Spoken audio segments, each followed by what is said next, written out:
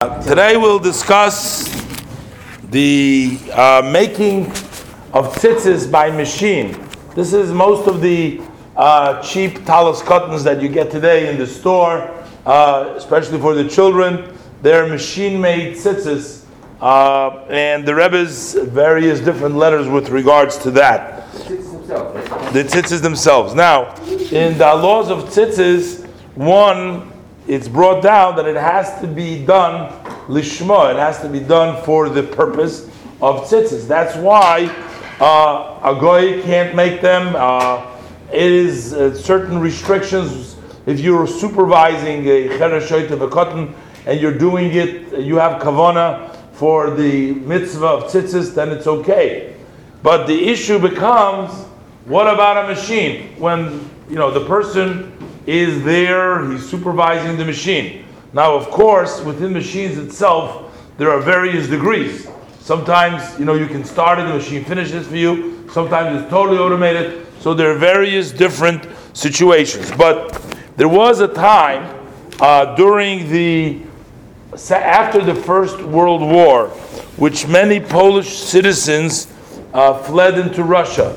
And there was no possibility at that time to import or get tzitzis from Poland, from where the people used to get. So the Rebbe Rashab at that point permitted making those machine-made tzitzis.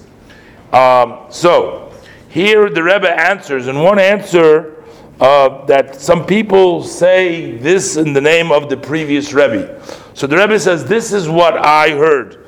Shortly, briefly, is as follows: that during the First World War in Russia, thousands of Jewish people have been dispersed in very far corners of Russia. It was impossible to bring to them these needs of tefillin. Because of the problem, there was a situation that they could not import anymore. So they organized a factory in which they would spin. Jewish people would spin. In that factory, they would also spin tzitzis for those who were exiled. So they'd spin just general things, but over here, they'd spin tzitzis for those who were there.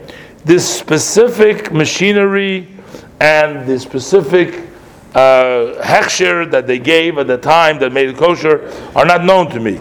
But since this was taken into consideration, that this was in the years of Tafresh Ayin Hey, Ayin Vav in Russia, it is definitely that not the same status as the machines that would be used today. Those machinery had more involvement of people. People had to be more involved.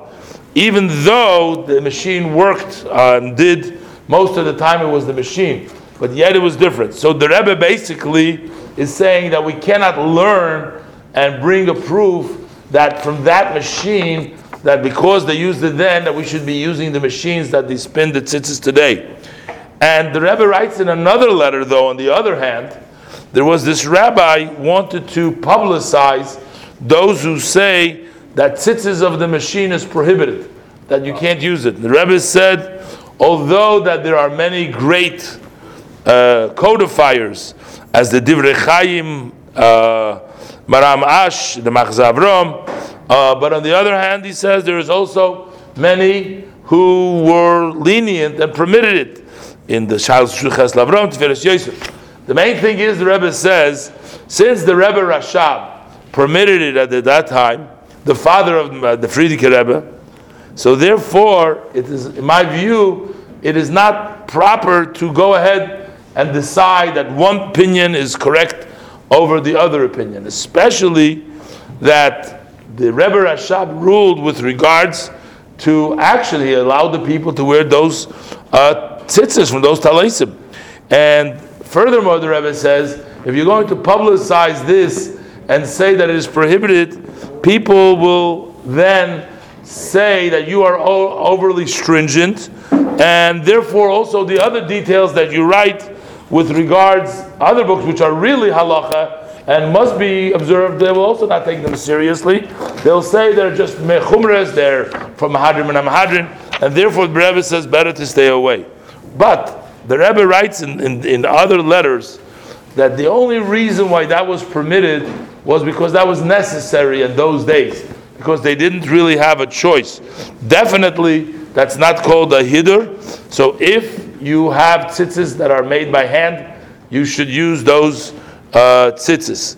And therefore, the Rebbe's basic view is, don't say that it's puzzle, don't say that it's wrong. But what we should really do is wear the tzitzis made by hand, spin by hand, and not made by the machine. Now, I don't know, the prevailing custom is that while the children are so very little, when you're mechanech them, not all the time, people are careful to get them handmade tzitzis, because you're talking about a lot more money. The handmade tzitzis, and the difference between the handmade tzitzis and the machine spun tzitzis are a large, big difference in price. Also, it's only for chinuch, and it's also they rip the tzitzis very quickly, especially when they're small. They keep on because they step on it. The tzitzis drag. But nevertheless, in the later years, I think people. That was when I was growing up. But later years, people I think have become more careful. And they make even the smallest begadim, the little baby begadim, they make it with handmade tzitzis, even though that beged is not really chayiv, the tzitzis, and it's only because of chinuch, but that's just the prevailing custom.